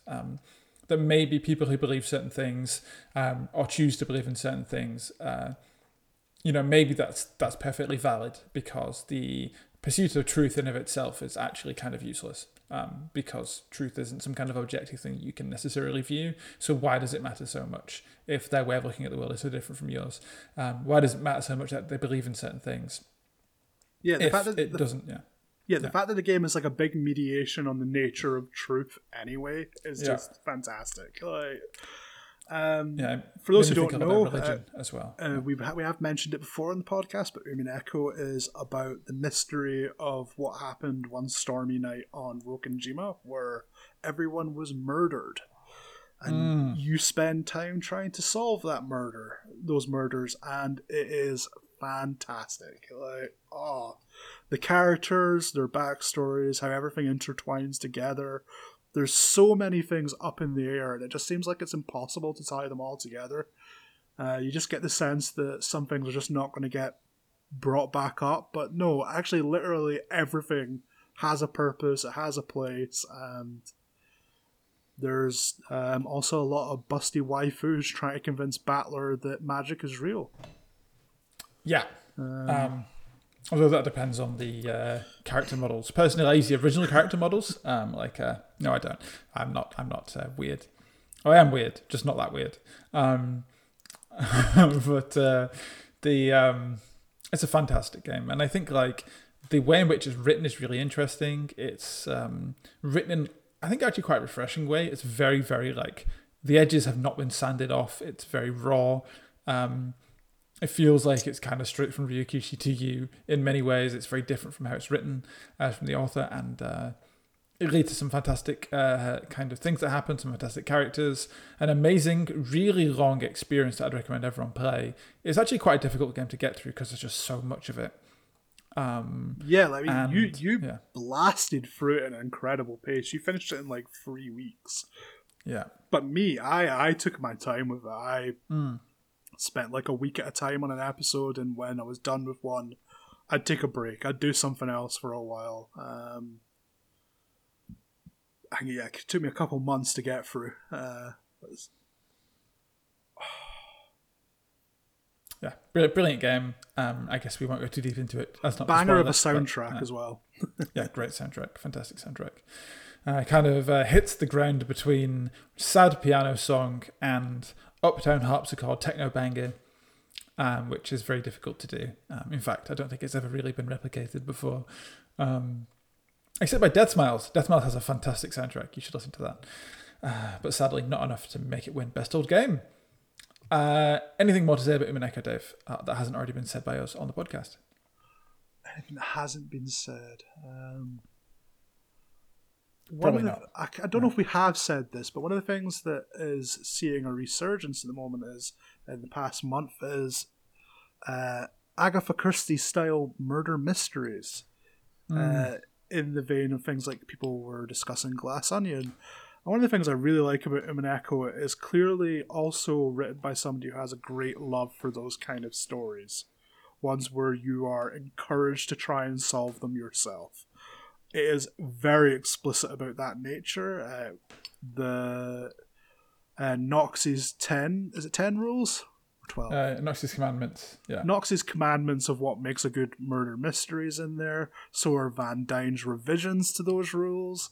And it's a game where even though magic plays a huge role in it, you are encouraged to try and solve it anyway. It's great. I love it. It comes across as having a very Iraqi style to it. Of like, here's what I learned in the library this week in some places, which I always think is fantastic. You just get to learn some stuff like Hempel's Raven. There's some random things, but I always really enjoyed that stuff. It feels like it's made by a human being. It never stops being felt like it's made by a human, and I think that's one of the most vital things a game can have is the human touch. Because we want to read and consume things made by humans, not by corporations like entities, because humans are pretty cool and we like them on the podcast. And other people that we like on the podcast. So I wanted to constitute a best nerd and a best friend of the podcast section. I forgot to really keep a running track of all of the ones that I nominated. We'll do that better for the next awards. But I'm just going to go ahead and crowd. The worst nerd was Kyrie from Kingdom Hearts. And the best friend was Jimmy Simpson from Pachinko. Just because they're ones we mentioned that I could remember. So... not a very important award, but we'll be keeping proper track of it for next time. And cool. And that's about it. Dave, did we want to do films? Or do we just want to duke out maybe our best film? Yeah, I think we'll maybe like put our best films of last year against each other. Okay, my best film is Everything Everywhere All at Once. What's yours? I really like The Menu. The Menu, okay. I get first elimination. I'm eliminating The Menu. No, I'm kidding. I mean, I haven't seen Everything Everywhere All at Once, which is one of the reasons why me and Ben were a bit worried about doing a movie categories, because we realized we hadn't seen each other's movies. But I mean, the reason I haven't watched Everything Everywhere All at Once is when it came out, there was the discourse TM about it that just became so insufferable that I was like, I knew if I watched the film now, I wouldn't enjoy it. Like, I kind of think I'll probably watch it in a month or two because it's like the discourse has died down. I mean, it still comes every so often. Somebody will mention it, and then Twitter will argue about it for hours. And I'm just like, I just want to enjoy the movie on my own terms. I might not enjoy it. I might be one of those people who didn't like it, but I also might be one of those people who really loved it. So, and I want to have that on my own terms. I struggle to think how people did not like this movie. How did these people exist? It's everything. Like, how can you hate everything? I mean, it's everything, and it's all at once. Yeah, no, it is everything. This movie has everything. It also has a load of references to movies that I do love, like Wong Kar-wai's In the Mood for Love, my favorite film of all time. It has a direct reference to it. And references to many other things as well. It is a movie that I've watched 8 times because I watched it twice on my own, and then every single person in my life I invited around to come watch it. I watched it with my dad twice. I watched it with some other people I know. I got everyone around that I could to come watch this movie because it gets better every single time you watch it. It is packed with references. It is laden with a craftsman's careful touch. Having these kind of core ways in which it looks at how people communicate, how they fight, how their relationship works, and exemplifies them throughout all the elements of that character, and then a fight between nihilism and everything, everywhere, all at once. It's brilliant. And I don't want to spoil it for Dave, which I guess is kind of a bit of the issue. I mean, well, the internet's already kind of spoiled a lot, yeah. But as you're prone to say, if it can be spoiled, if the experience can be ruined by knowing what happens, then it wasn't a very good story to begin with. So I don't think I'm going to have a problem with that. I just when I hear people criticize it as things like, people are like, "Oh my god, the mother is so terrible! Like, how dare the movie have a message where it's like you have to accept people who have been terrible to you in your life?" And I'm like, and I can tell those people are simplifying it way too much. I mean, I'm somebody who doesn't particularly get on with my parents, and that's putting it mildly. But like, I don't think it's necessary. Like, people can be flawed in movies, and even if that ends up being what happens in the film, that's not necessarily a message of support of those things. Like movies and stories and characters can be bad or do bad things. It's not necessarily a 100% endorsement of those things. People are complicated. I think there is an interesting, I think one of the things that people will comment on a lot is that the main character of the film does not accept that her daughter is gay. She has, and does not accept it, can't get to grips with it because she comes from a very conservative background, and explores that throughout the film. I think it's the film has a conclusive answer in there for you if you want to look for it, about what the film has to say about that. And I think that if you ignore what the movie is telling you rather than what the characters are telling you, then I think there's an issue here. The issue is that the mother can't accept that her daughter's gay. The grandfather, the mother won't even introduce the daughter's partner to him because she kind of assumes on his behalf that he wouldn't like her. And she's also going through a divorce with her husband at the same time. And there's a lot of things to tie up in the end. And whether or not the movie does, well, it's up to you. But I think the movie is a fantastic piece of work. I think it's brilliant. The Menu. Personally, I heard Ralph Fiennes really doesn't like the gays, so I think we should cut this one as well. What? No, I didn't. I was like, what did Ralph Fiennes say? I was kidding. I was just looking to try to... I'm not a Ralph Fiennes stan, but I was like, Christ alive, like... I was just kidding. Twitter does ruin the Twitter discourse. I assumed somebody who I'm assuming he had like Twitter and like went on a homophobic rant. I'm like, oh man, Twitter ruins everyone. No, Ray Fine seems to actually be a nice person. I was just trying to commit some horrendous. I was trying to lobby for him not to get this award. But go on, convince me. The Menu is kind of like Glass Onion or Knives Out, and it's the kind of film that's not allowed to be made anymore. Like, if it came out like 30 years ago, it'd probably not be that remarkable, but it's just a rip-roaring good time. Ralph Fiennes plays like this creepy killer who invites a bunch of rich people he wants to get revenge on to like an island to serve them a meal, and he's like, you're all gonna die by the end of the night, and he's got like his serving staff who are like the working class as well, so there's like a lot of like class warfare stuff in the plot, and it's kind of hammy, but it's a fun ride from start to finish. There's some surprising moments in it. It turns kind of slasher, kind of thriller. It's a nice blend of genres. Anna Taylor-Joy's really good at it. Princess Peach, yeah. She's Princess Peach. Oh god, she's the voice of Princess Peach in the very. Well, actually, I say that's not a terrible choice. I just feel sorry for anyone who's associated with that movie. Like, like if you're in a film with Chris Pratt, then I feel sorry for you. Like, that's just the rule. But I have thought of something. Sorry, I've thought of something just there. Assuming that we've come to an impasse on this one, we have a person who actually is really good at movies who can decide this one for us. Ooh. Do you get what I'm saying? We could bring in, to be concluded on a later date.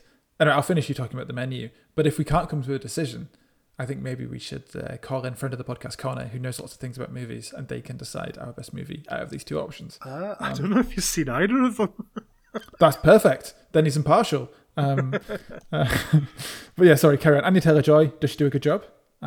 Yeah, she's great. She's good in the lead. She plays a prostitute who's brought to the island by one of the guests, and ends up involved in the events, even though she's not really one of the targets. So yeah, she's great at like trying to survive, and the way she goes sort of toe to toe with Ralph Fiennes' character in the end is surprising. Without giving anything away, it is a novel way to beat your opponent who's trying to murder you. In a cooking contest? Yeah, exactly. They do Iron Chef. Yeah. Really steady cook. Like, I can out cook you. It was just the film I sort of most enjoyed this year. There were other films I watched this year that were like better, but they were all from previous years. That's the only one that came out this year that I've seen. There's a lot of films I wish I had seen, like Triangle of Sadness, I've heard is very good. I wanted to see Banshees of Inisherin. I was actually supposed to watch it before we recorded this, and I forgot.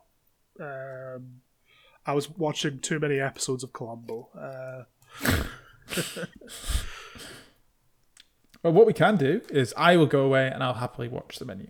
I think I will get it on the go and I'll watch it. And we can field this to Connor, I think, unless you'd like to take yourself out of the race here. I think that it's... I think I could probably safely say The Menu probably isn't as good as Everything Everywhere All at Once.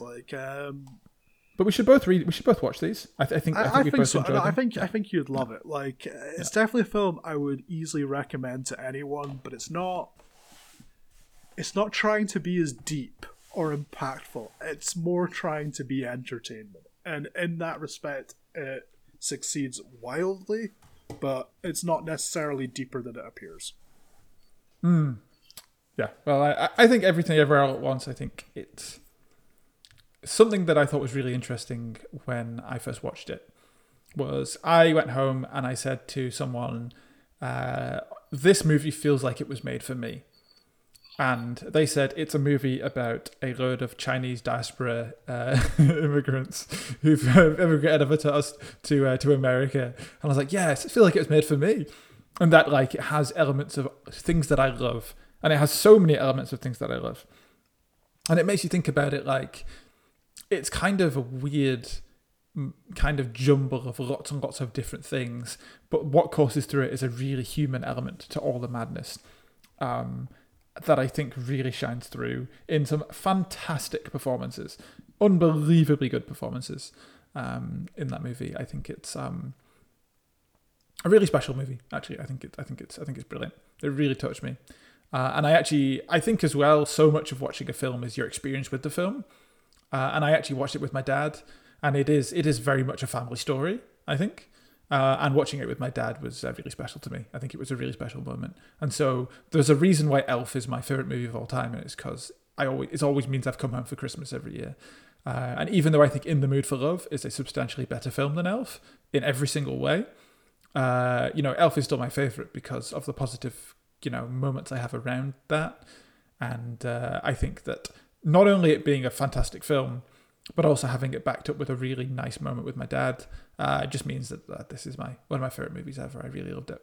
So film of the year is Elf. Film of the year is Elf, yeah. Congratulations. Sadly, Will Ferrell couldn't be here to accept his award, so we're going to give it to Pachinko instead. Congratulations. Congratulations, Pachinko, and film of the year. The Pachinko sweep. Okay, cool. So I think what we can do with this award is I'm happy to revise it at a later date after we've watched all these movies, because I would love you to watch these movies. I'd love you to watch The Banshees of Inisherin, because I think it's a fantastically tragic yet funny film. It feels like an Irish film, because there's nothing more Irish than being both tragic and funny, I think. And obviously Everything Everywhere All at Once, and I will watch The Menu. And to people who are really into their movies, who are shocked our lack of watching movies, we do apologise. We will try and fix that for next year. I'm not going to change. You can do one. I'm happy with what I watched. I'd like to watch at least a few more movies. I'm willing to change. I love our audience. Anyone who's listening. I care about you and what you think and feel. Ben doesn't. He's a monster. He's cold. I'm too old to change. Okay, and we'll be back tomorrow with our games of the year. Dave, do you have your games candidates to read out here as like a little teaser? No. Okay. I have a couple of them. I know some of the ones are definitely getting submitted. I just need to. Okay. Well, there will be some games. All of the games that we've played over the entire year will be up, and we will do a process like we did for 5, except it will be for almost 100 games. That's right. We'll be going through all of them. There will be tears shed. There'll be blood spilled. I maybe be sick in my mouth a little bit and I'll have to run to the toilet. There'll be a lot of things happening and none of them will be pleasant. And eventually we will come out with a winner. And if you want to hear that, well, there's only one place you can. It is the Alright Pal Video Games Podcast. It's not a video games podcast, it's just a podcast. I keep saying that. And if you've got anything you'd like to say to us, you can email us in at alrightpalpodcast@gmail.com or contact us on Twitter at alrightpalpod. Dave, are you excited for the game of the year tomorrow? I'm excited. I am ready to have the Royal Rumble in the jungle. Like, I'm ready for things to get mean between us. Like, we were very civil today, you might have noticed. A lot of like, oh no, I'll eliminate my choices. I'm just going to say this. I'm not eliminating my own choices, Ben. You're going to have to fight me. This was you civil. You destroyed my choices. That's what you should expect much worse tomorrow. I was getting feral out here. Okay, well, thank you, everyone, and goodbye from me. That's goodbye from me.